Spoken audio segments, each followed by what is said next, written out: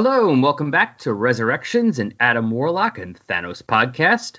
I'm your host, Al Sedano, and we are here with the part 8 of our, well, as we've been calling it, the Wilderness Years episodes, and we are covering Captain Marvel 34 and 35 and Marvel graphic novel number 1. So if we're covering Captain Marvel, well, granted he wasn't our Captain Marvel person, but who's been covering Captain Marvel with us this whole time? It's Brian, so we brought Brian back. That would be me. Hello. Yeah, so I guess you're my Captain Marvel Thanos guy. Yes, Captain Marvel Thanos guy. Yeah. Yep. Since really the only Captain Marvel John dealt with was in the 2 annuals. Right. And as I like to think of this as Resurrections, a Captain Marvel and Thanos podcast. So because you're like, who's this Adam Warlock guy? I barely see him. You say that, but no. The fact of the matter is we've also been doing the recent Infinity thing. So I've gotten a double eye full of Adam Warlock of late, or at least new Adam Warlock. This isn't the same Adam Warlock that you and John have been dealing with. Sure, yeah, but yeah. So we are jumping back to 1974 to first do Captain Marvel 34 and 35 because those 2 issues definitely tie in. Mm-hmm. With the Marvel graphic novel number 1, mm-hmm. which is also known as, spoiler, the death of Captain Marvel. I was going to say, hey, you called it Marvel graphic novel number 1. Way to keep the secret there, not drop the spoiler, but then you dropped the spoiler. So we had to drop it at some point to discuss what we're going to discuss, in the issues before it anyway. So we were going to get to it. Yeah, we were going to get to it before that anyway, right? Yeah. So if you haven't read them, go read them. They're all on Marvel Unlimited. Yes. So you have that option. Or, of course, Comixology, or actually buy physicals. Yes, which always an option. It's probably, I'm sure there's a bunch of reprints of these. As a matter of fact, that is how I am reading them in the digitally released version of Marvel Masterworks Captain Marvel Volume 4.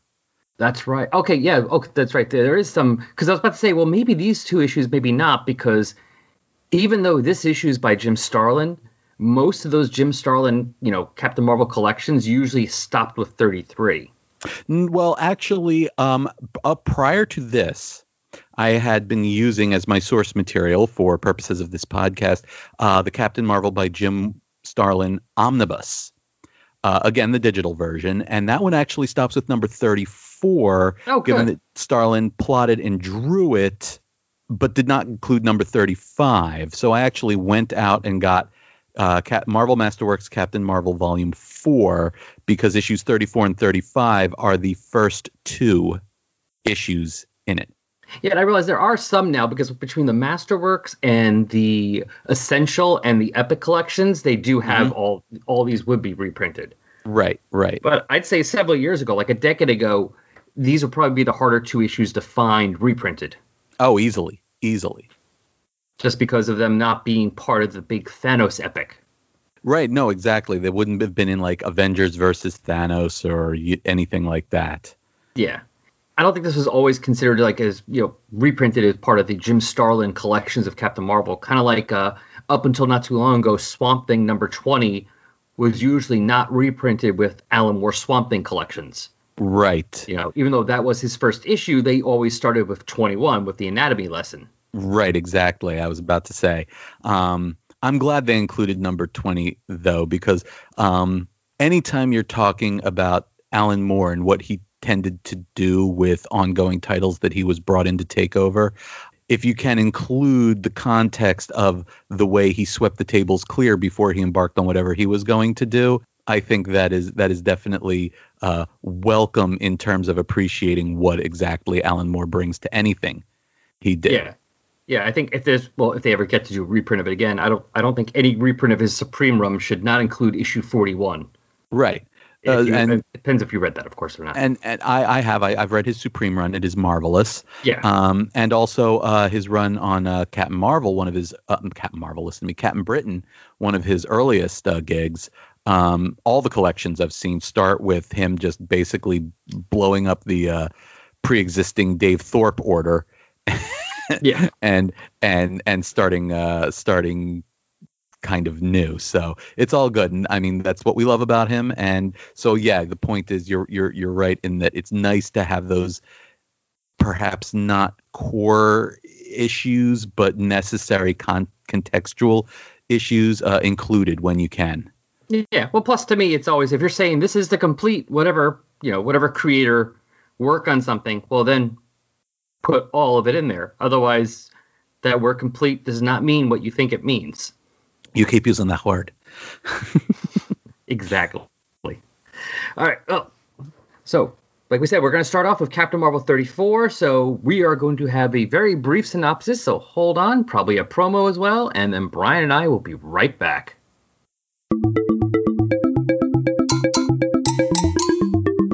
Coming back for the third year in a row with our extremely cool speculative anthology of all LGBTQ stories by queer and trans authors. It is called Decoded Pride. It's at decodedpride.com. And you can pick up a subscription today for only $14.99. Or if you go to any of our social media sites on Instagram or Twitter at Bitches on Comics, or if you follow us on Patreon or support us over there on Patreon, we have discount codes already all plugged in for you, and you can get it for even cheaper. So go check those out. But right now you can get it for $14.99 at decodedpride.com. And Sarah, what is Decoded? What are people going to get? You have stories of comic books. You have stories of horror stories. You have fantasy stories, science fiction, all of the things. You know what speculative fiction is. I don't have to stuff tell that's you. just too hard to define. Genre bending. What's especially cool is that every story that is not a comic has a piece of art that accompanies it. We hope you'll come support us and all of the amazing creators we're getting to publish this year. We are absolutely ecstatic. Again, join us at decodedpride.com.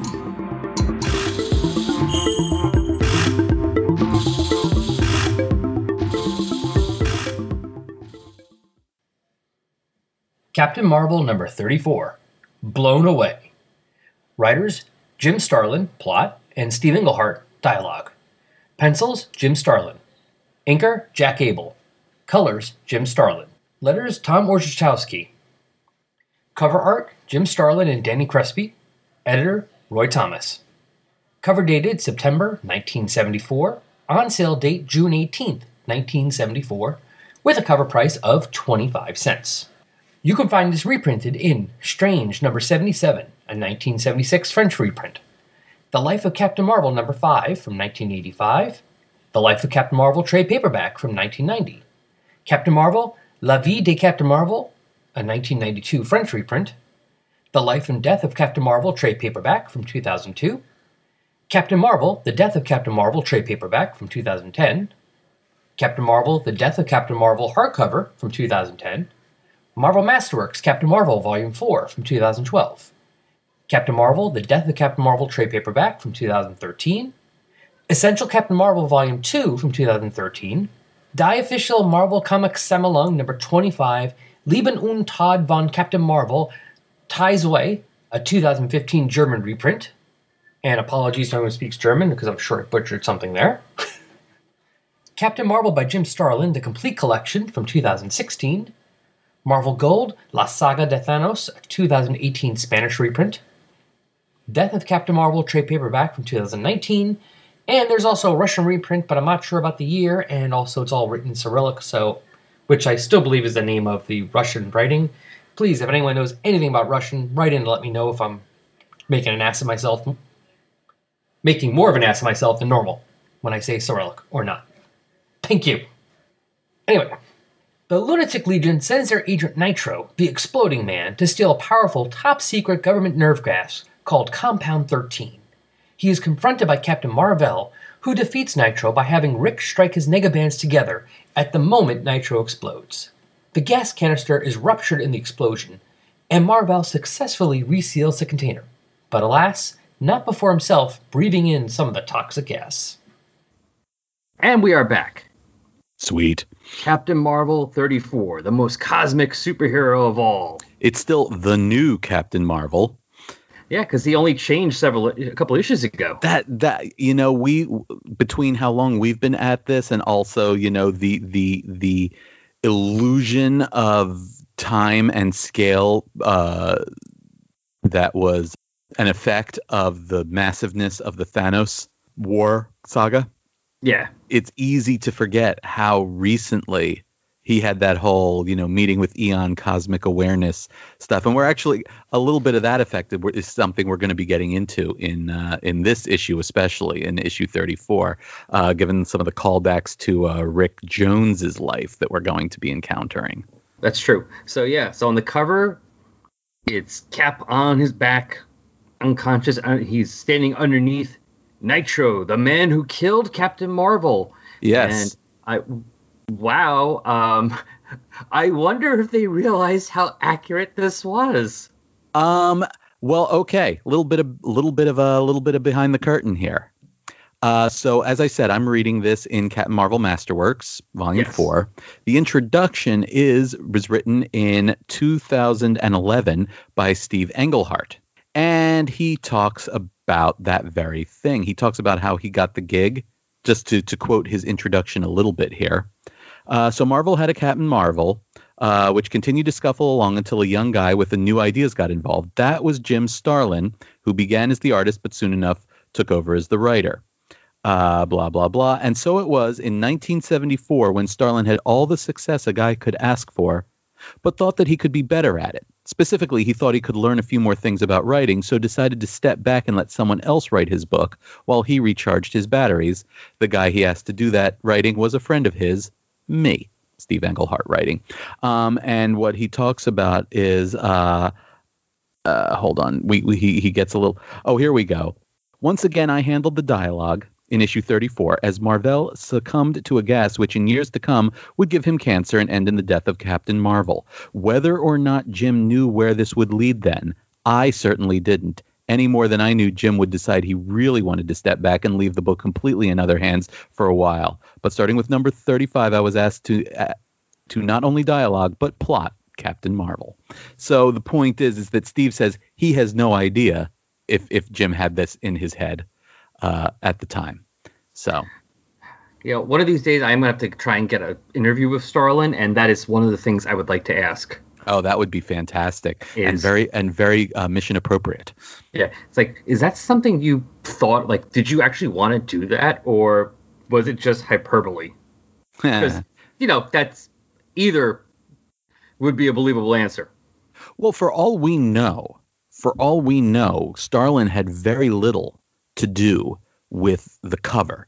My understanding is that the creative teams who actually produced the books and sent them in did not always oftentimes the interior artist would do an image for the cover, but my understanding is that Starlin did do the cover, but then again, did not mean he put in all the cover blurs. He just had the villain standing triumphant over the hero, absolutely stock standard cover image for any superhero book.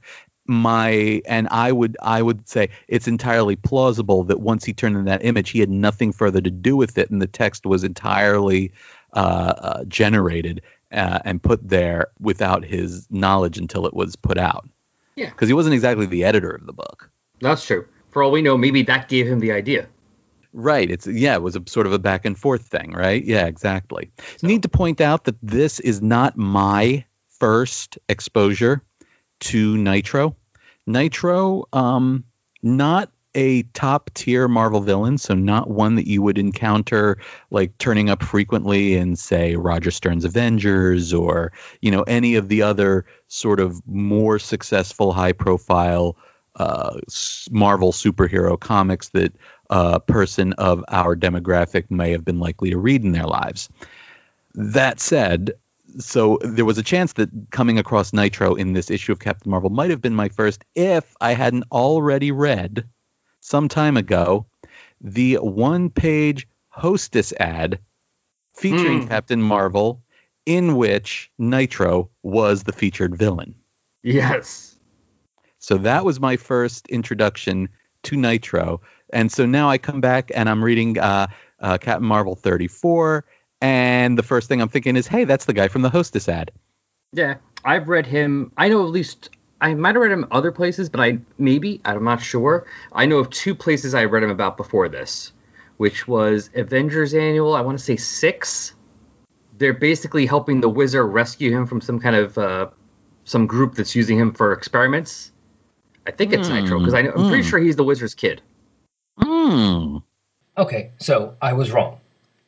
Nuclo was the son of the Wizard and Miss America, not Nitro. I mixed up my 70s characters with N names, apparently. Sorry about that.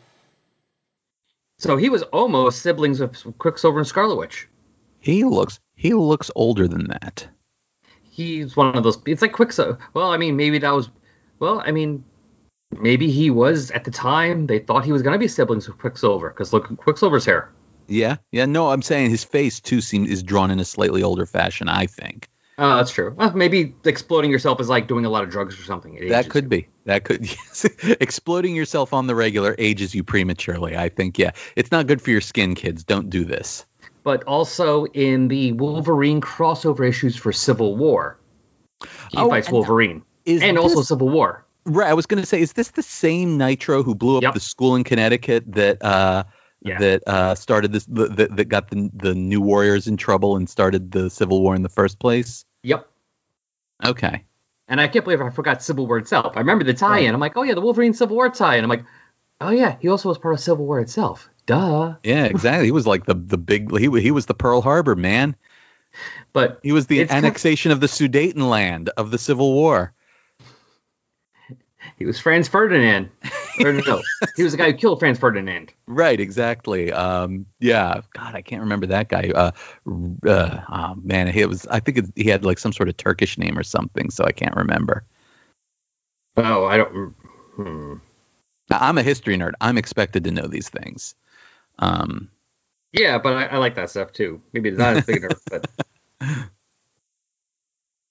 come on, Wikipedia. Yeah. Gavrilo Princip. Okay.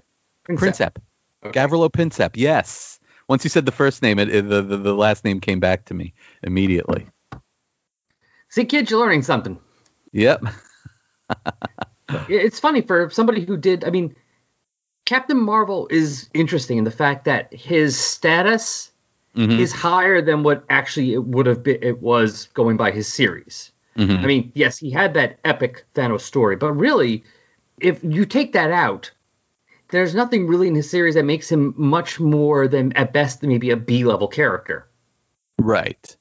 But because of that and the death of Captain Marvel, specifically, graphic novel, he has been elevated to cult icon status. And so it's kind of funny, though, that somebody who killed that character, caused their death, is not thought of more, is not better known. Exactly. I mean, or maybe it's because of the way the death was done that it really had not, it wasn't Nitro himself killing him. It was Duchess done in a normal, organic way for the most part, that it's not like there's a villain.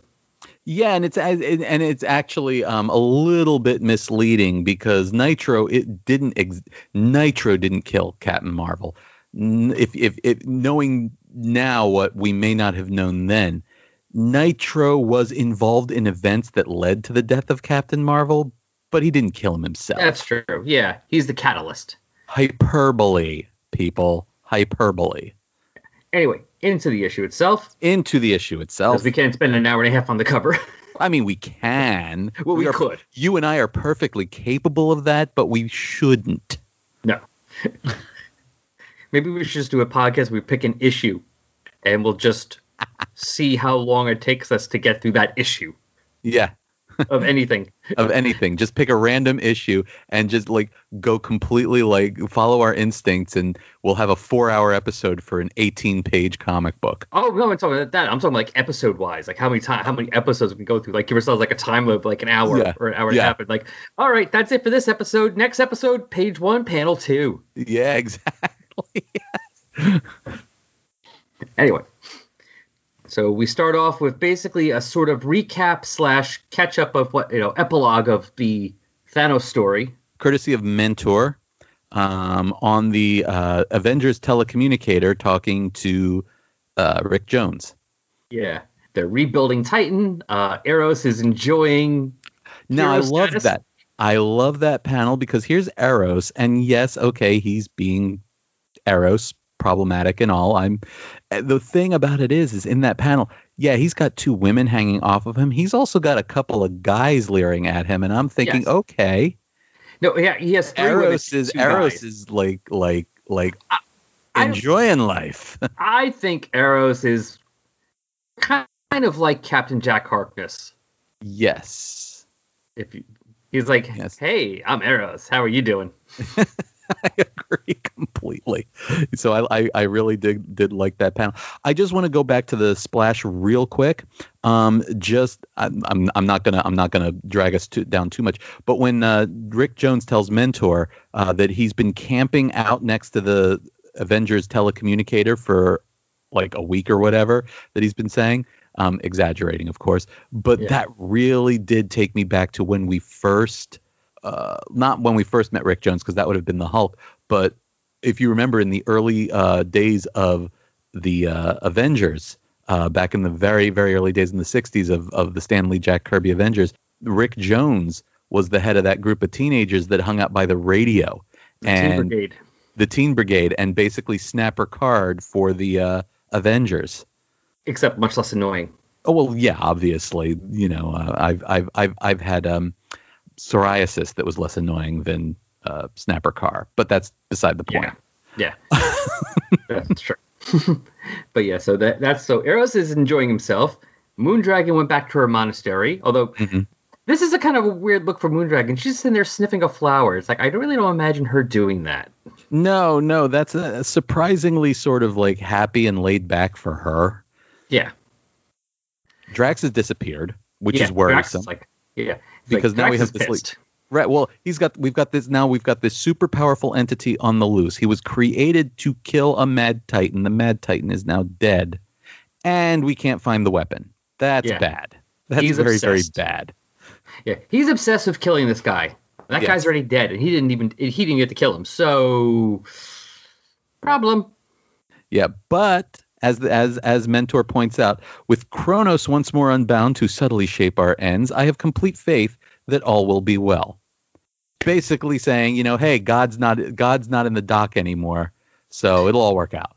What's the phrase? God's in his heaven, all's right with the world. Yeah, that's pretty much what Mentor is saying here.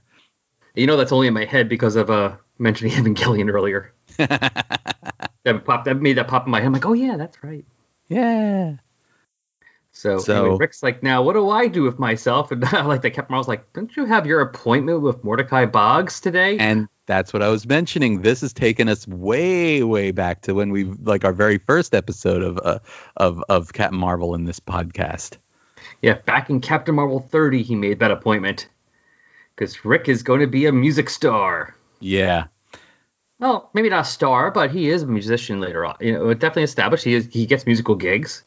No, that's absolutely true, to the point where I remember the second arc of Alias, the original Jessica Jones series by Brian Bendis, involved her oh yes, dealing with this musician or singer in Greenwich Village who pretends to be Rick Jones but isn't. Mm-hmm. But because Rick Jones is also a songwriter, a singer-songwriter, like this kid gets away with it because it's plausible. So yeah, that's what that made me think of. Yes, and he gets to his appointment and he meets Ms. Rachel Dandridge. Ms. Rachel Dandridge, not to be confused. This is very similar. Around the same time in Amazing Spider-Man, Peter Parker met his neighbor. Gloria, I believe her name was. Oh yeah. Yes. And it was right around this time, and it was like sort of a very sort of similar meet situation, like not with a manager or anything like that, but where they like turn up out the blue and start sass talking the hero, and anyway, the point is that reminded me a bit of that's apparently a thing that was going around the Marvel universe at that time. Yeah. So Mordecai has set them up to be musical partners, opening for bigger acts together without telling them. I really liked this, though, because one of my big bugaboos or one of my big problems with when we depict music in non-musical entertainment genres, when you're reading a novel about a singer or when, someone is a musician in a comic book, I'm thinking back to like Dazzler and stuff like that. Yeah. I always find the handling of the actual musical content of their careers kind of inauthentic or lacking. It's like every time, like God bless Chris Claremont. His run on X-Men was fantastic. That said, between Dazzler and later on Cats Laughing and like the sort of Excalibur adjacent stuff, it's like I was never able to believe them as actual functioning musical acts. They were always like comic book characters with all like in the most negatively stereotypical way that I can use that term, the way they were handled. So here, not Glory, listen to me. Sorry. They don't all look alike to me. Sorry. You just had Gloria on your mind, and she is a much more famous character because she was in Spider-Man for a long time. Exactly. I have no idea how long Dandy lasts here. So Dandy comes in and she goes, I had heard there was a great big rock star in the making, and I find a Broadway musical freak playing songs from the Music Man here. Like just right there, just the fact that they drew a distinction between rock and roll and the more like traditional musical theater kind of music is fantastic. And then the fact that she's like giving him crap about playing an acoustic guitar. She's like, you might have heard of this thing called electricity. You might want to find it because Dandy likes to boogie. And I'm thinking that right there is the most believable, authentic presentation of music or like musical product or musical life that I've ever seen in a comic book or otherwise non-audio based entertainment. And I thought, like, I just really, as a lifelong music fan and rock fan myself, I just found that I really appreciated that. I don't know if that's Starlin or if that's Englehart on the writing, but either way, one of them like really gets it. And I appreciated that. Yeah, it's hard to tell how much of that was Starlin's plot that he's writing in, Englehart's writing in, or is it just Englehart going, all right, the plot was, Rick meets Dandy, they're forced to work together. Right, exactly. But speaking of that, so Rick is leaving, and he has to say goodbye to Luann. Who we haven't seen in a while, but I remember from the Controller arc. Yeah, and is, speaking of how they handle things, great subtle way of basically going, yeah, they had sex. Yeah, no, I love it. The night and their love and together. Yeah, that was goodbye sex. Absolutely. Yeah. Oh, and by the way, the page before, those bottom 3 panels, I had to double check. That's right. Because Starlin, while he didn't ink it or script it, he just did he said he did the plot and pencils, but remember, he also did the colors.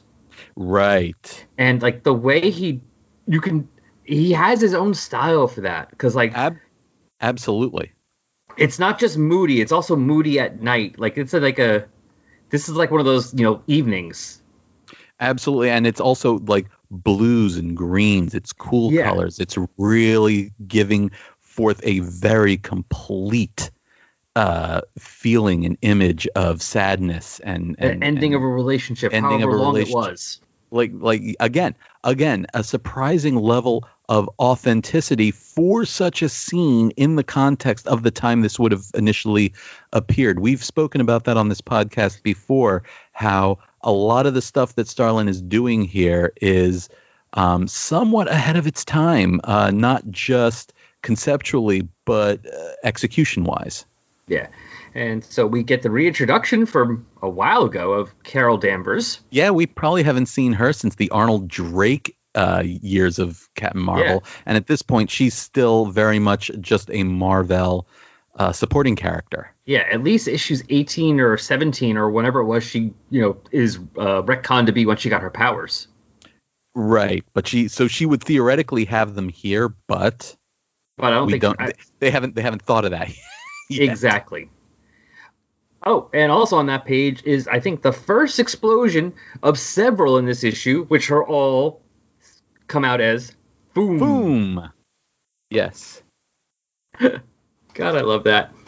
So yeah, Friends Nitro of all shows Marvel. up.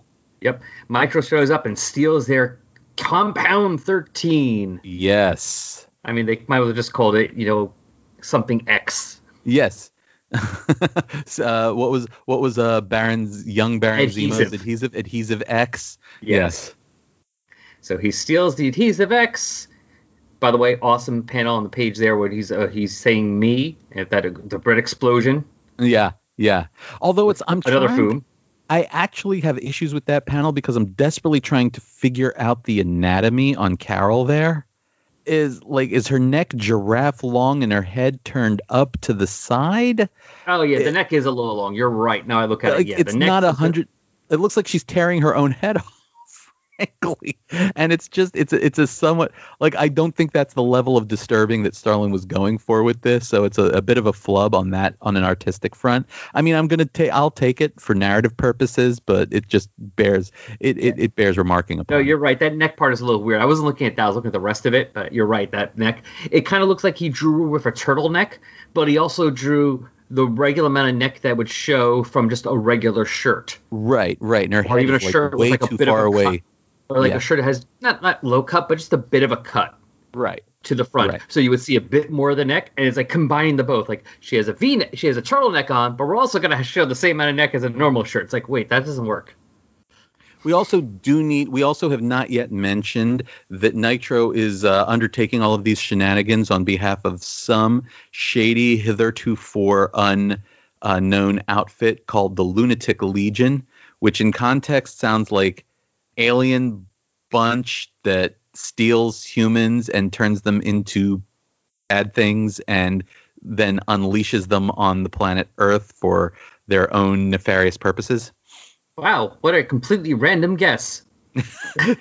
Actually, that is actually that for me, I did not look them up or anything like that. That comes entirely out of the three or four panel introduction to Nitro that we get right before we meet Dandy. They tell him over the radio, Agent Nitro, and then they say, you were the most difficult of our converts, but you do not fancy that your return to the planet of your birth removes you from our complete authority. This is your assignment. Boom.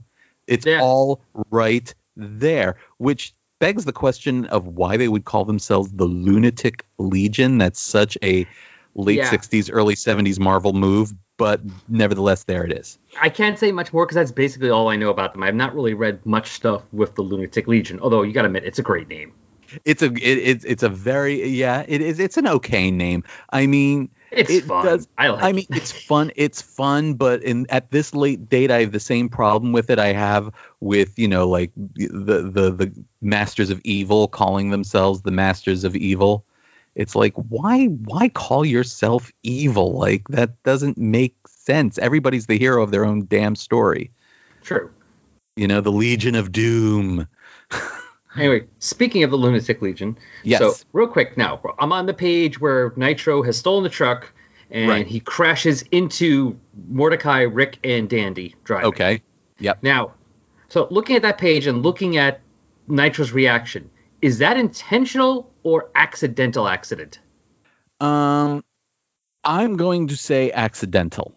Yes, because here it's accidental, but when we get to next issue, apparently it was supposed to, I guess it's on purpose, because when you get to next issue, they kind of say Nitro screwed up his assignment to kill Rick Jones.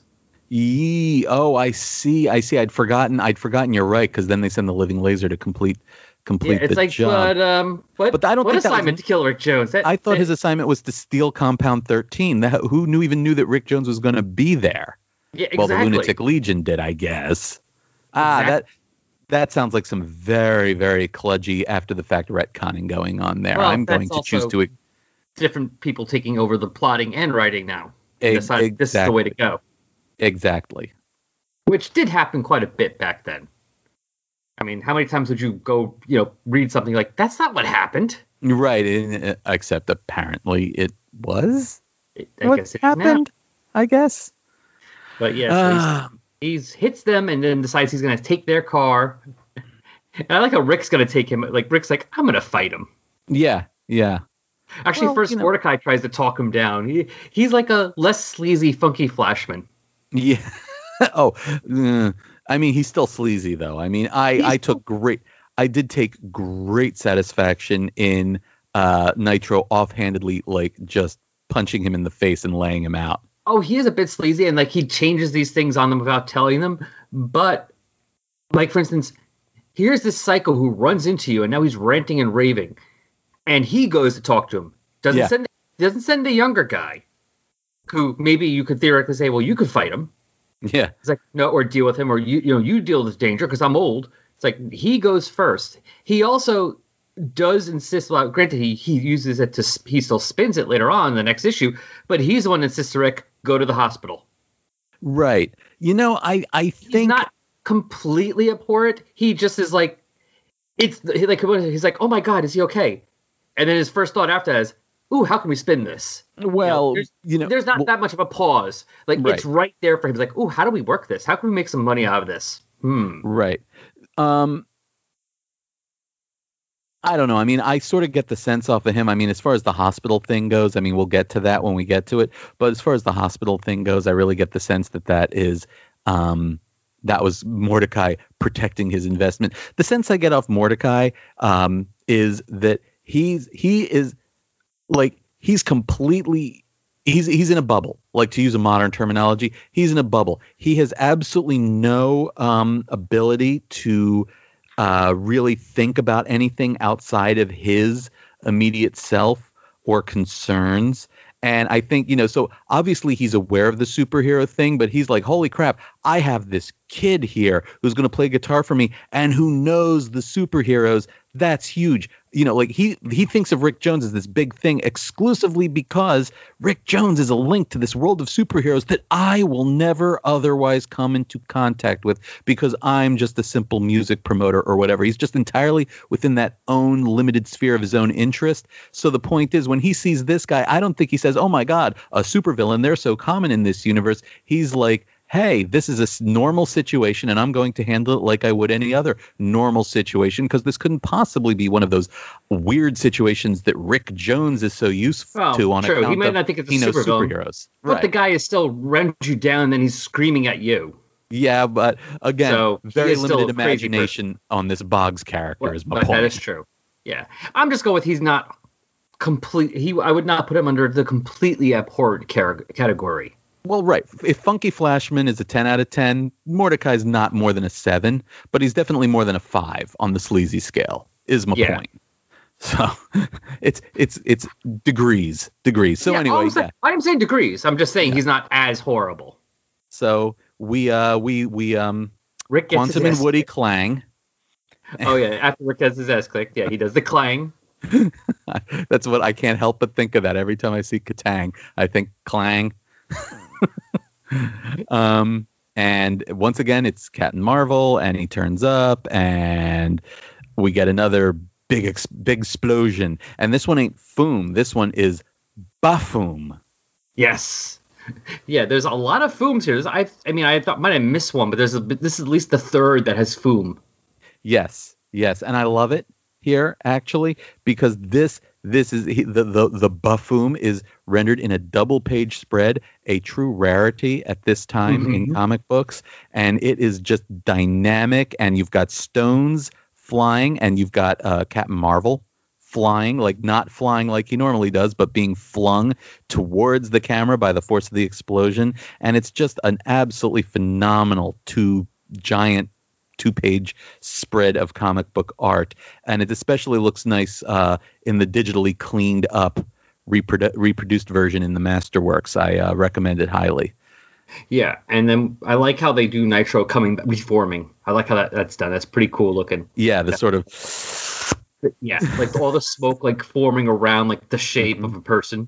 That's pretty cool. But yeah, so we get the fighting and more fooms and another foom. Yep. And everyone runs, and he knocks out Captain Marvel with this foom, and he runs, takes the car, Nitro that is, takes the car and runs. Compound 13. And now Carol meets up with him and explains that this Compound 13 is the ultimate achievement of biological research, the final nerve gas, instant death. The compound in that tank, if released at this spot, would destroy every living thing in the state of Indiana. Why would you create this thing? I know. Why does this exist? And if it is this unbelievably deadly, why did you have a grand total of 3 soldiers handling its transfer in a world full of supervillains? Yeah, I think she misspoke when she said Compound 13 is the ultimate achievement of biological research. It was supposed to be Compound 13 is the stupidest idea in biological research. Yes. Like, why did you do this? Hey, I thought of something. Yeah, it's going to kill all of us. Keep thinking. Okay. Yeah. Yeah, let's do that thing. No, don't do that thing. Stop. And it's the reason we have to do these 2 issues together is because it's instant death. But the next issue is we have an antidote. I mean, yes, it has to be administered immediately, but like, how immediately if it's instant death? Yeah. I mean, do you basically like have to have the antidote in your hand, ready to go? If like I snipped, good. Like you got like that, like what, half a second window? Is that the instantly? Quick brief tangent here, real quick. But I have of late been reading the Irredeemable and Incorruptible, the entwined series by Mark Waid that he did. Yes. And they're absolutely fantastic. Recommended to everybody. So have you've read them? I don't think I've read all of them, but it's been a long time. I have to reread them because I barely. I don't remember details, but I remember this. I remember the broad strokes is the Superman of this world goes crazy, loses his grip emotionally and becomes like the greatest mass murderer in history, like completely wipes out entire states basically.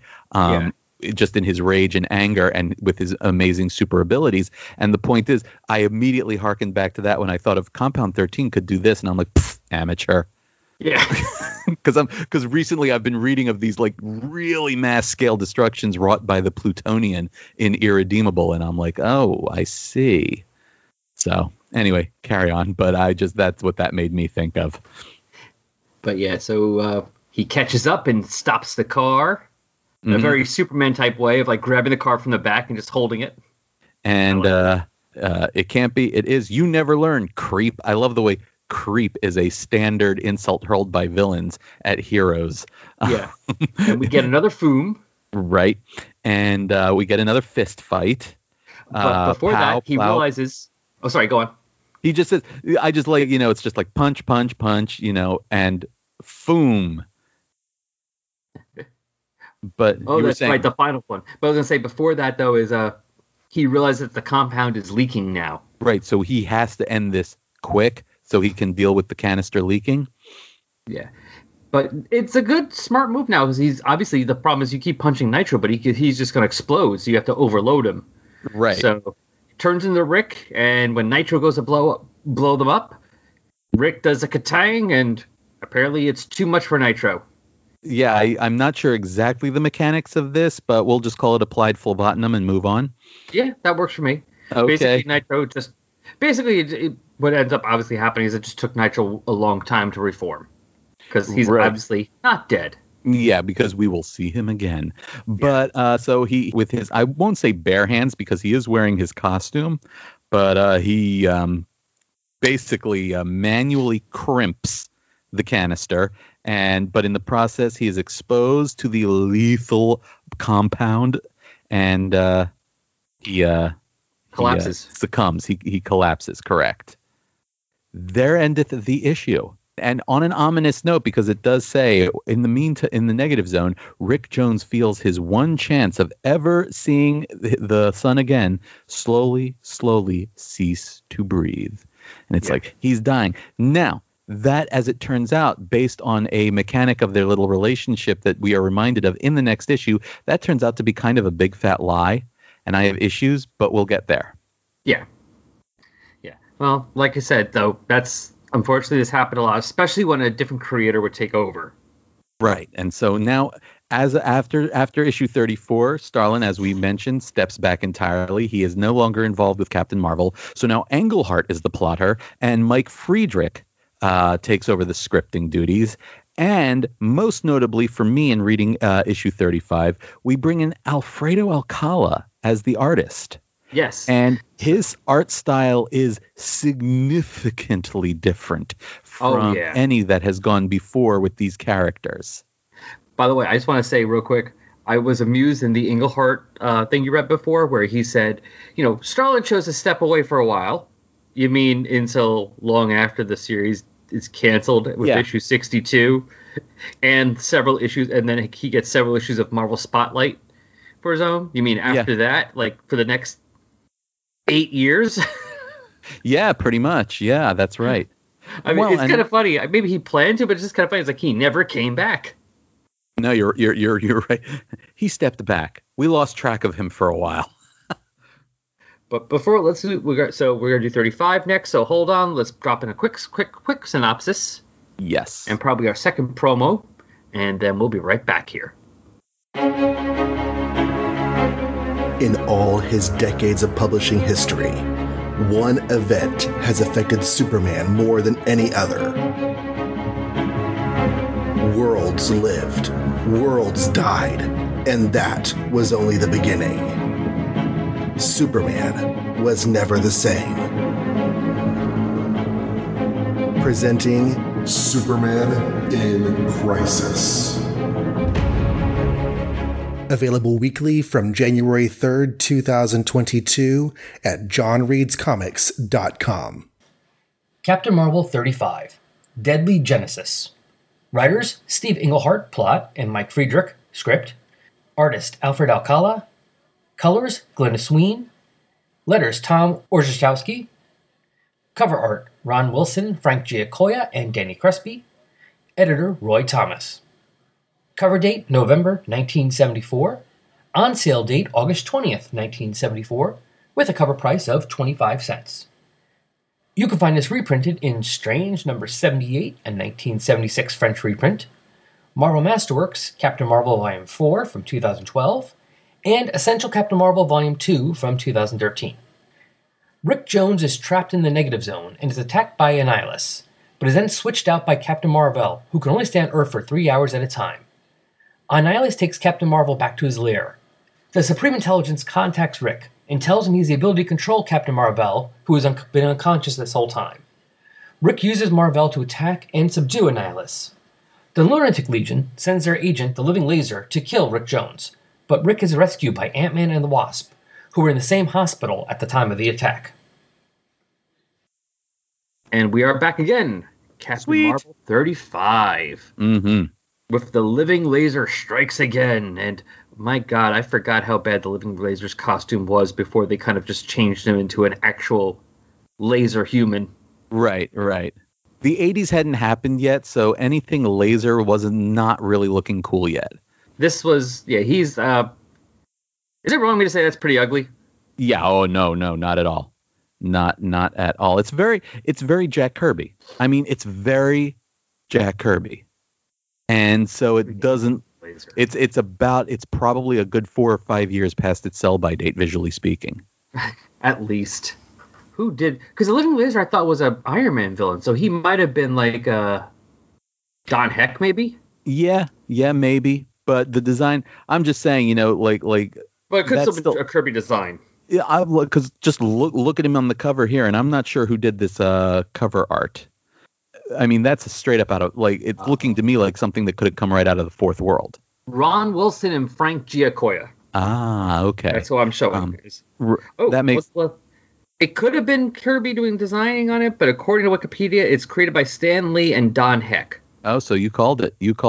Man, there was a certain aesthetic around Marvel at that time, however. So Kirby was functionally the artistic director. But anyway, the point is, I'm not really familiar with the Living Laser. I mean, it's a name I'd heard many times, but I don't know that I've actually read a comic book before now that actually features the Living Laser. So I don't know, the juxtaposition of elements on this cover is blowing my mind a little, because you call him the Living Laser, but it's like, it looks like in his right hand he's holding a wand of some kind, and again, I don't know how he functions or how he works or anything like that. but he's holding this thing in such a way, and the Captain Marvel ethereal form is bubbling up out of Rick's head in a sort of column of smoke. It makes it look like the living laser is pouring some kind of noxious chemical potion over Rick Jones, which makes no sense. This is actually, I'm going to go right on record and say this is not a good cover. This cover is not well done. Yeah, it's also kind of funny if you're looking at it, because I mean, he's pointing this thing point blank at Rick, and it's one thing if like it's supposed to be like the gun pointing at you or whatever, pointing at the hero, right? But it's shooting the laser out and melting the rail on the bed. It's like, you're already dead. If I could just, damn it, I know you're unconscious and not moving, and I'm only about a foot away, but I still can't get this right. Yeah, it's like, let me try a bit to the right. The living laser doesn't exactly have laser precision, apparently. Or any. Or any, right, exactly. So. Well, the problem is he's farsighted means you can't see near, right? Right. So, he's farsighted. He's farsighted, and he's too vain, so he does not wear glasses with his costume. Right. No, that's true. And unfortunately, as a supervillain, he has bad medical coverage. So he couldn't afford contacts? Exactly. So that makes sense. Shooting where he thinks Rick is. He's just trying to figure out why there's no blood. It's just all a blur. It's all a blur. Yeah, no, this cover makes me crazy. But so into the issue of Deadly Genesis. Mm-hmm. And you can already tell the art style has changed. I mean, look at the lines, the detail. It's all, I mean, it's not bad. I'm not a big fan of the changes to the Captain Marvel design on the first page, but the second page, which is kind of like a companion splash page, because it's a full page panel of Rick Jones in the negative zone. And actually, the design of Rick Jones, the R.J. Buckle aside, is actually pretty cool. I actually think this Rick Jones is kind of cool. So my guess about Alcala makes sense to me, because I'm going like, I like the work, but it seems like it fits more in with like either horror or fantasy. Yeah, no, I know Alfredo Alcala. He worked a lot on Savage Sword of Conan, I believe. Yeah, well, I'm looking. So I had up before. That's how I knew what date was. Mike's Amazing World, right? Comics, and I just clicked on the name Alfredo Alcala then from this issue. So I am seeing a lot of like his first work was Secrets of Sinister House, and I'm not going to go through everything because he has a lot of stuff. But what I'm seeing here is a lot of Witching Hour, Forbidden Tales of Dark Mansion, Unexpected, Weird Mystery Tales, Weird Western Tales, Ghosts, Plop. Into the 70s, I see some Captain Marvel, but also Savage Sword of Conan, Kazar, House of Secrets, Dracula, Tales of the Zombie, Man-Thing. Yeah. Not a lot of superhero work, a lot of horror and as you say, and fantasy. Like I said, I had already seen, I knew who he was because I'd read his stuff in Savage Sword of Conan. Yeah, I mean, there's some stuff. There's an issue of Iron Man, there's some Hulk, a couple other things here and there, but for the most part, and I think that makes sense because his style seems definitely suited for that. Mm-hmm. Like, for sure. I would have rather, like, this is fine, but if you had told me he was drawing like an adaptation of comic adaptation of Lord of the Rings back then, I'd be like, oh yeah, I could see that 100%. Oh, I would have bought the crap out of that. Oh god, yeah. Hell yeah. But anyway, so not only do we have a new artist, like we said before, because now Steve Englehart's plotting and Mike Friedrich is scripting, and Alfredo Alcala is doing the art, and Glennis Ween is doing the coloring. Right, so everything's going to be different now, kind of. Yeah, including everyone's clothes from last issue. Yes. Because, I mean, Dandy had now granted, I wasn't alive at this point, and even at the point of the 70s when I was alive, I was not really paying that much attention to things like that, like clothing. Uh-huh. But like Dandy's costume is outfit from last issue is kind of what in my brain, and maybe it's just influenced by comics and stuff, of what like people like someone of her age would have been wearing in the 70s. Right. What she's wearing is also like what he has her wearing in this issue is like this long white, like kind of ethereal flowing dress, and it kind of feels like more like what you would have somebody wearing in one of these mystery horror comics. Also, her hairstyle is completely changed, I believe, because in the previous issue, when she's in like the sort of You're right. pants getup, she has a sort of a short afro going on. Very And much this- like Glory. and this- Glory Grant. That's the last Right, name. right, It right. is. Gloria Grant, right, exactly. The same in this hairstyle. and in issue 35 here, her hair has gotten sort of like long-ish Yeah. and straightish. Yeah. So yeah, she seems more like at home in like an issue of Dark Mansion of Forbidden Love. Right, exactly. And I love that Rick Jones just gets into a random fight with Annihilus. I mean, it makes sense. He's in the negative zone, and I always did wonder like how him and Cap spent all that time in the negative zone without being all up in Annihilus's business more often. But Annihilus just happens to show up and start trying to kill Rick Jones. So Yeah. okay. Well, they face him, as said here before, according to, I mean, I don't know if yours has the little editor's notes, but the last time was Avengers 97 Yes. during the Kree-Skrull War. Right. During the second time that Rick was bonded to Marvel, during one of the periods when the book was on pause, I guess we could say, or Yep. temporarily canceled, whatever you want to Yep. call it.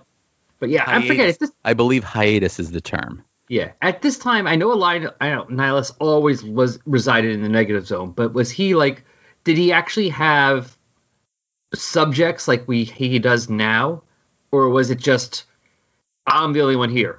You know, in the 60s and 70s, I always got he always came off as like based on the way the negative zone was presented in those decades, you pretty much would have thought it was a giant void of nothingness with just Annihilus and Blastar hanging out there for no apparent reason, which does, of course, beg the question, where did they come from and what do they spend all their time doing when random Marvel Universe people aren't committing incursions into the negative zone?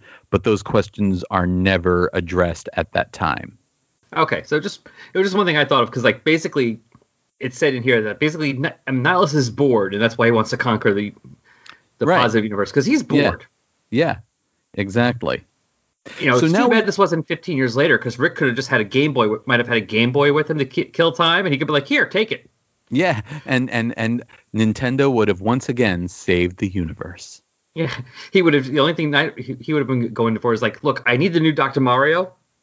So like, that's the only reason I have to get to your universe, because I need the new Dr. Mario. Damn it.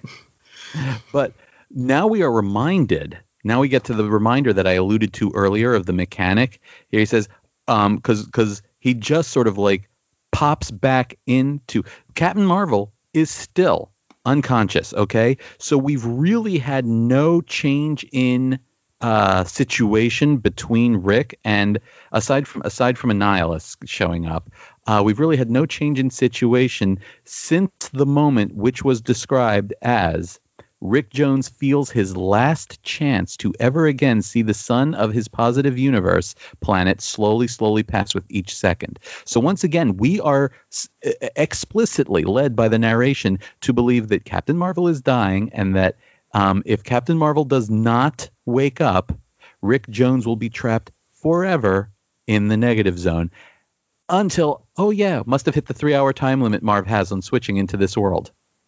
Well, the way I view it is, I think it is this, is everyone in the 60s and 70s did so many drugs that no one had a short-term memory, which is why in the comics at the time, they have to do like a full recap, even to people who were there, of events that they were part of. That's as good an explanation as any, and it also explains why Rick sometimes forgets who's the real captive of the Negazone.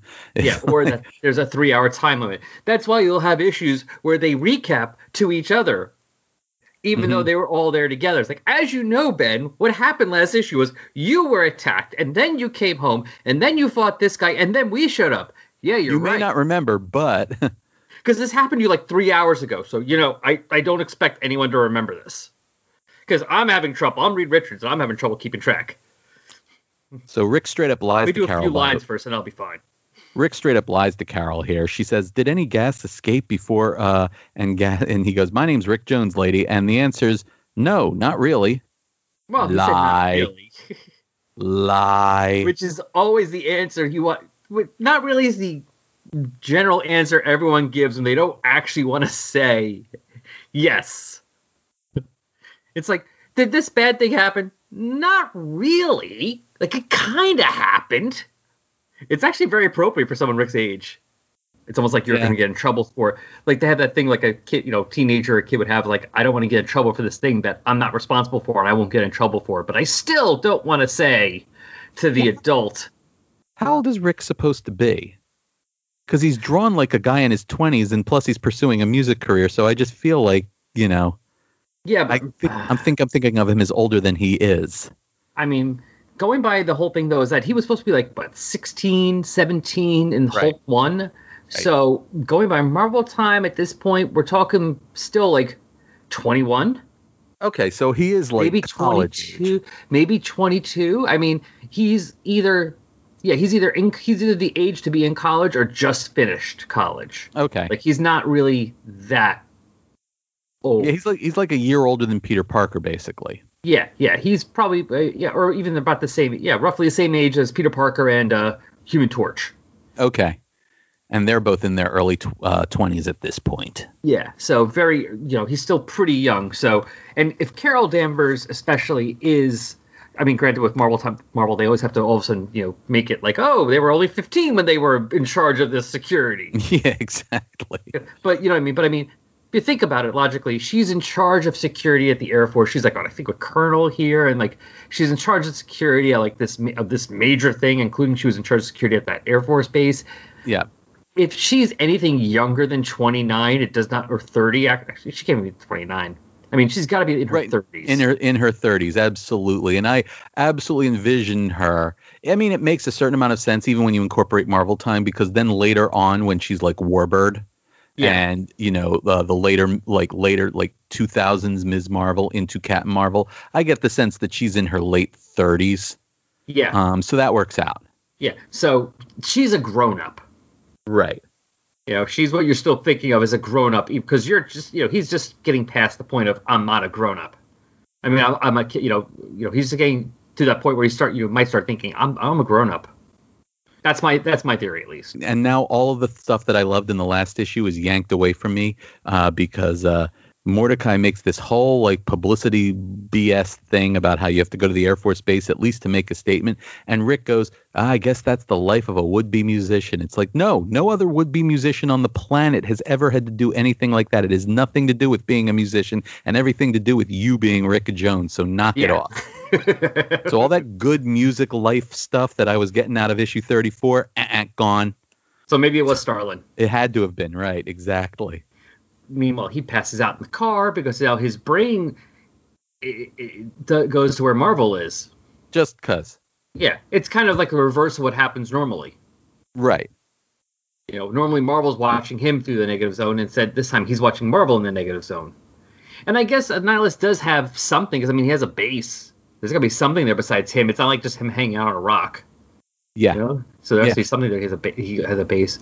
But I'm maybe not loving how the panel is drawn, but I do love the concept of it, where Rick realizes that because of Marvel's unconscious, he's actually able to control him. Mm-hmm. And I guess you could say theoretically he's inside of Marvel's body and raising the arm up on his own. Right. But the way they do it is like this ghostly image of Rick next to him picking up the arm. Yeah, I do like cool. that.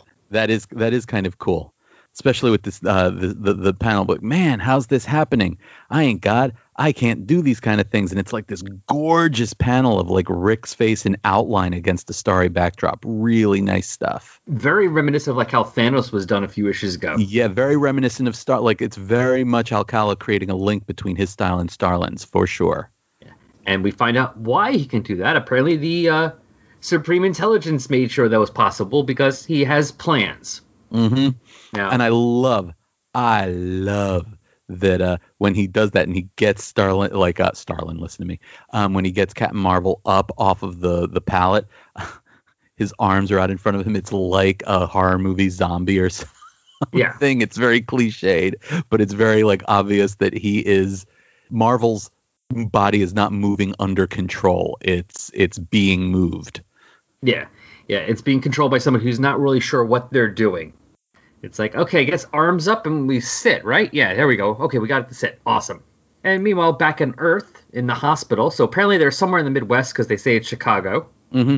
And like, I find this whole like, hey, this tragic accident has revealed like I don't know how any of that happened, but fine, whatever. Strangely specific newscast, and then Hank and Janet just show up.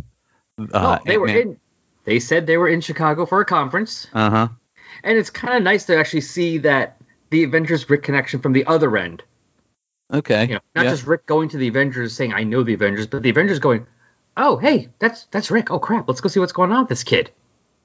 Because too often when you get like these side characters for them, they kind of just ignore them once they stop appearing in their book. It's kind of nice for them to go like, hey, you know, like that 17-year-old who helped us out a lot? He's in the hospital nearby and was affected by nerve gas. We should probably check on him. Because, you know, there's no grown-ups in his life but us, and we don't even talk to him. It'd be nice if we checked on once. Yeah. So now we meet up the Living Laser, last seen in Avengers number 79. And here's that part where another retcon. Lunatic Legion to Agent Living Laser. Remember, you are to not fail as did Nitro. Kill Rick Jones. Yeah. I mean, I can sort of rationalize that away by saying, like, yeah, Nitro's job was to steal Compound 13. Rick Jones wasn't even part of the picture. But then when the car accident happened, like, Rick Jones was sort of in the way. Nitro should therefore, by the Lunatics Legion's rules, have eliminated him, and that he didn't is a embarrassment. Yeah. So that's sort of how I'm taking this. True, and it actually does fit with the name Lunatic Legion, because you would think then you are to not fail as Nitro did. Your job is get that canister. Right. Instead, it's like, you know what? Don't fail like Nitro. Get revenge on the guy who made us not get the canister. Should I get the canister first? No. Get revenge on the guy first. Right, exactly. More important. The canister, yeah, who cares about that? We're beyond that now. We're more fascinated by the string.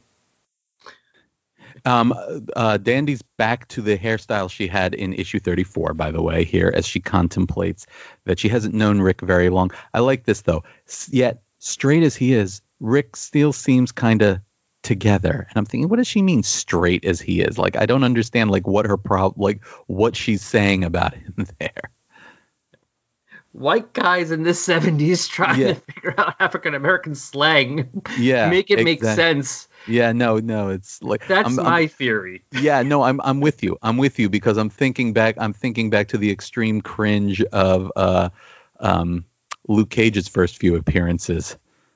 Yeah. I'm almost wondering if it's better just to make up slang. Like, it's almost better just to use Sweet Christmas because it's not, or something like that, because it's not used in reality. So yeah, if you learned all of your urban street talk from blaxploitation films, yeah, I don't think that's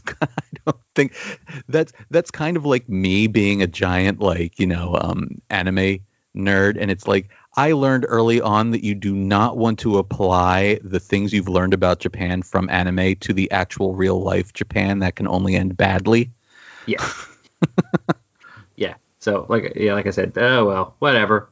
At least they kind of showed him the art, and he went, "Oh, that's what she looked like." Yeah, exactly. Okay. Exactly. Okay. I guess I mean, the clothes are still weirdly changed, but at least the hair's back to normal. So. Yeah, and it looks more like now like a top with a skirt. Right. So as opposed to the whole skirt outfit, dress before. So anyway, Laser's fighting Ant-Man and the Wasp, and it's still Ant-Man in his 70s costume. Yeah. I mean, it's hard to tell because he's drawn very small, which is cool, but like you can see he has the white pants with like the little things on the side, wherever the hell those. That's amusing. And what else? Damn it, Page is not moving. Move, Page, move. Move, Page. There we go. And right. Meanwhile, Rick is using Mar-Vell's body to fight Annihilus. And it's all, I mean, at this point, I was sort of feeling like Page filling Punch Him Up. Like there wasn't a whole lot of narrative flow. Like this is the point at which we fill pages with action, but it's I don't know, it's all very empty action to me. It's all just kind of there. I wasn't like really feeling either of these fights. Yeah, well, there's a lot less in this issue besides the action. I mean, yeah, you have a few panels here or there, But I mean, like half of that first issue, the last issue, was all about the character and Rick leaving Luann and dealing with Mordecai, meeting this person and saying goodbye to the Avengers. Like, there's a lot more of it in that first issue. This one it's in between the action pages. Yeah. You know, it's like the little, like, here's a panel for that. Yeah. This is more typical, or stereotypical, let's say. Because Starlin's work was definitely a bit more atypical.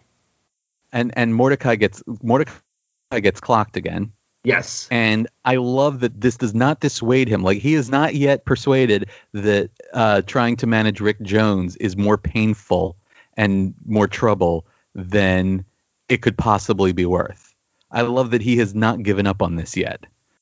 And he gets powed in the face. Yep. And Lunatic Living Laser's about to do away with Rick when suddenly he dies. What? And it was the Wasp. But, like, he dies. Like, he done got killed. Yeah. Oh, guess what? He'll get better. Yeah, I'm sure. You know, but this man has plastic and metal insides. He was a cyborg. Your short circuit killed him. Oh, no. You know? Oh, still, she stopped him. No one else did. Yeah. I do like one thing. So I'm listening to episodes of John's other show, Make Ours Marvel. Mm-hmm. And I forget if it's specifically, I think it might be, I'm not sure which book it is, but there's whatever book where there's like more than one character, including male and female, and they always have it be that, it's like they're talking about Fantastic Four at the time, and everything that Sue does, I think the episodes I'm listening to, they're talking about the issues from like the mid-40s of Fantastic Four. Okay. So, you know, like, right, it's like the Inhuman story and just before the Galactus. Right. And they're saying, like, everything that Sue does, though, they always have the script in there that Reed told her to do it. Oh, man. Like, it's nothing in there. It's like her idea. It's like, Sue, turn invisible. I'm glad Reed told me to turn invisible and hide or whatever, you know, or use my force field.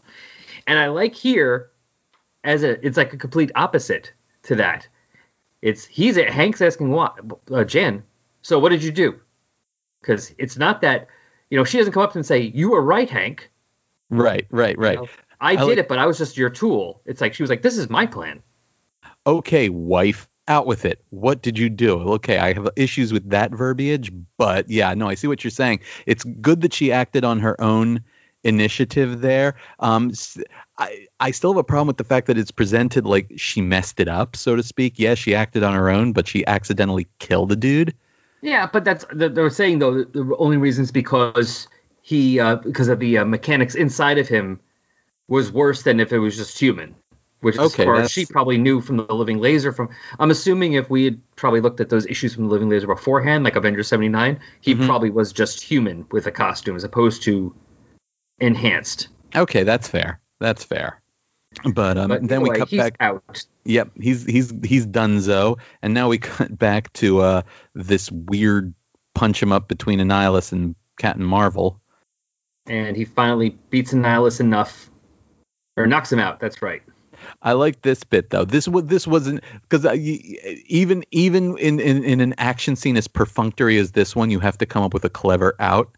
And I do like this one that they came up with the new photon trail that Marvel leaves, and when Annihilus runs into it, it's like matter meets antimatter boomity, or kerbloom as the sound effect has it. Yes, we will ignore the fact that Captain Marvel's entire body is obviously from the positive universe and would be positive matter, and therefore should have been the same thing before. But let's ignore that.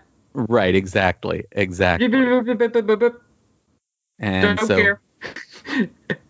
he clangs again, and Captain Marvel appears in the hospital, and so he is able to get medical attention or something. Yes, because apparently it's weird. So you can move and do things and have conversations and fights and get knocked out and wake up and stuff in the negative zone. But apparently medical stuff, whatever happens to your body from the positive universe, just stays paused. Right.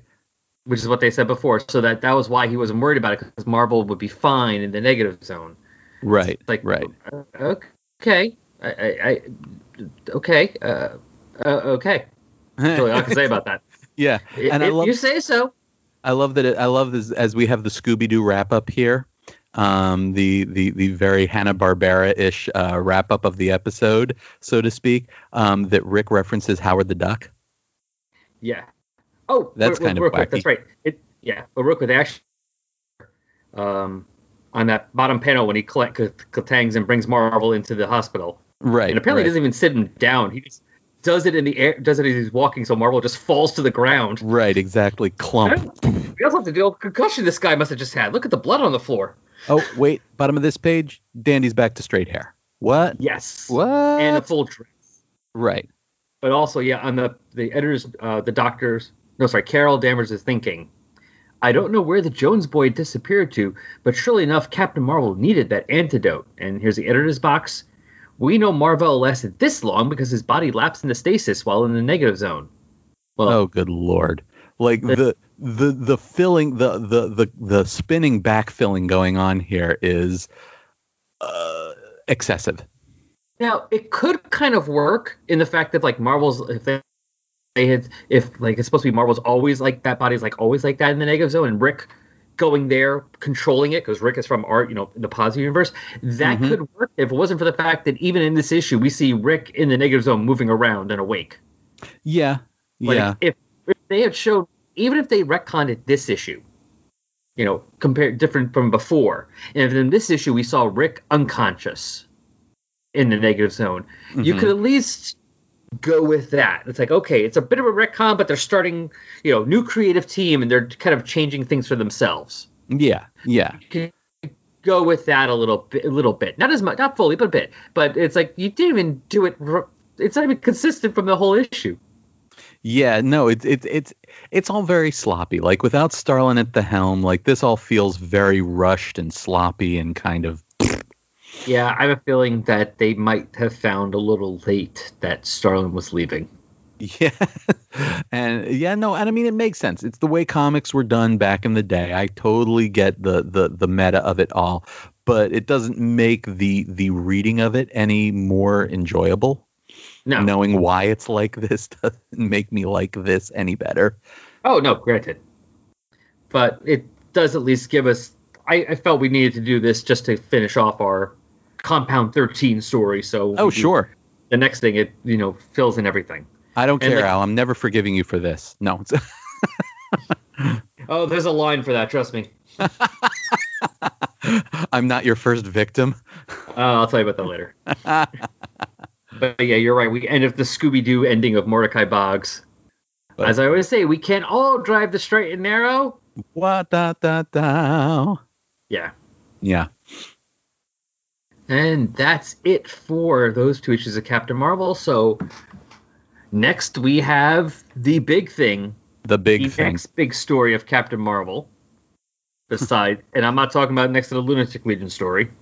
Yeah, no, I mean it's probably one of the earliest quote unquote events I can remember existing in my comic fandom. So yeah.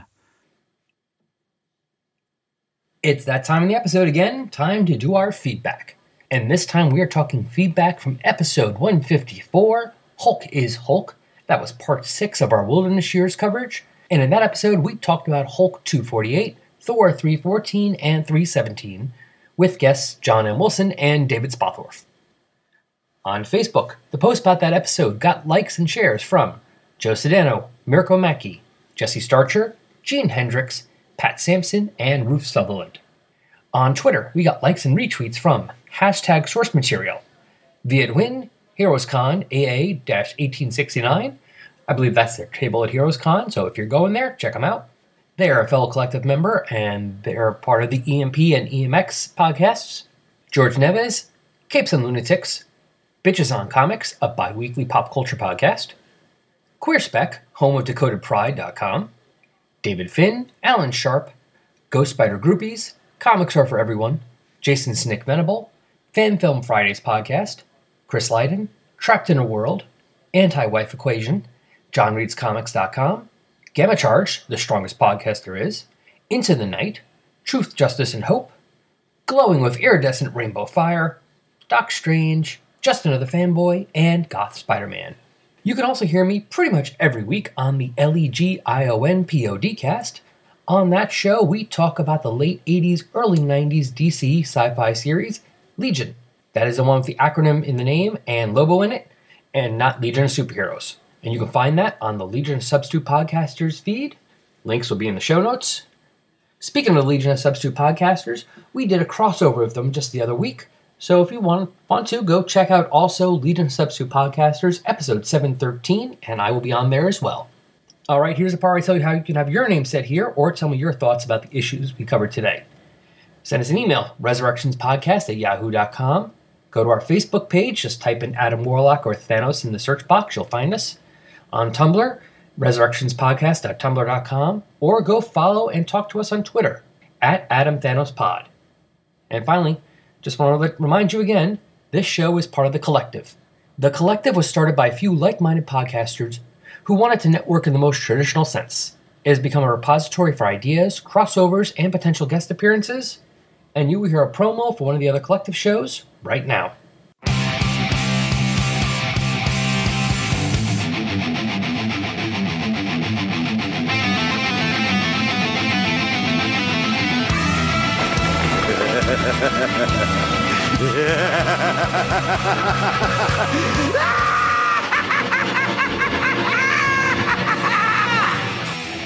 Are you a fan of comic books?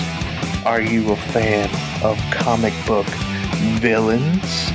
Well, join me, Russell, as we take a walk on the dark side with Tomes of Evil, the podcast dedicated to discussing, analyzing, and overall glorifying the villains of Marvel Comics, DC Comics, and all your favorite indie books. Tomes of Evil, a comic book villain podcast.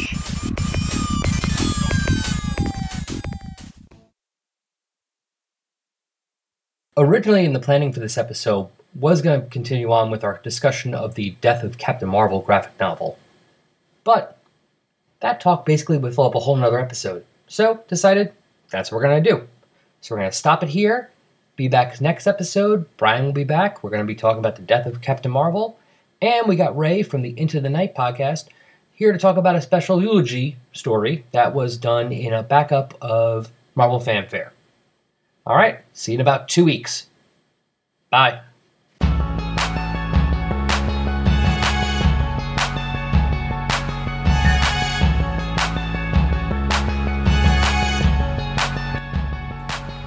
Resurrections, an Adam Warlock and Thanos podcast, is a fan-made production, and no copyright infringement is intended, or happening, or even understood.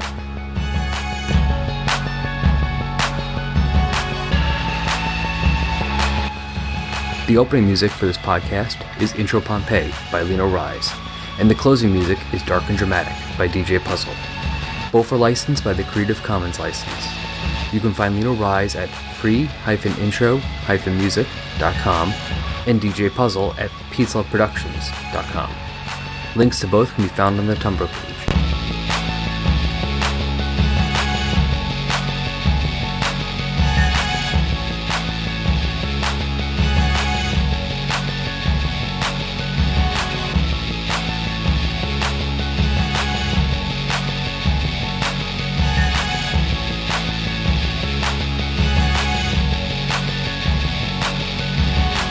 So hold on a minute. Let's start another promo, and I'll give you the synopsis for Marvel graphic novel number 1, The Death of Captain Marvel.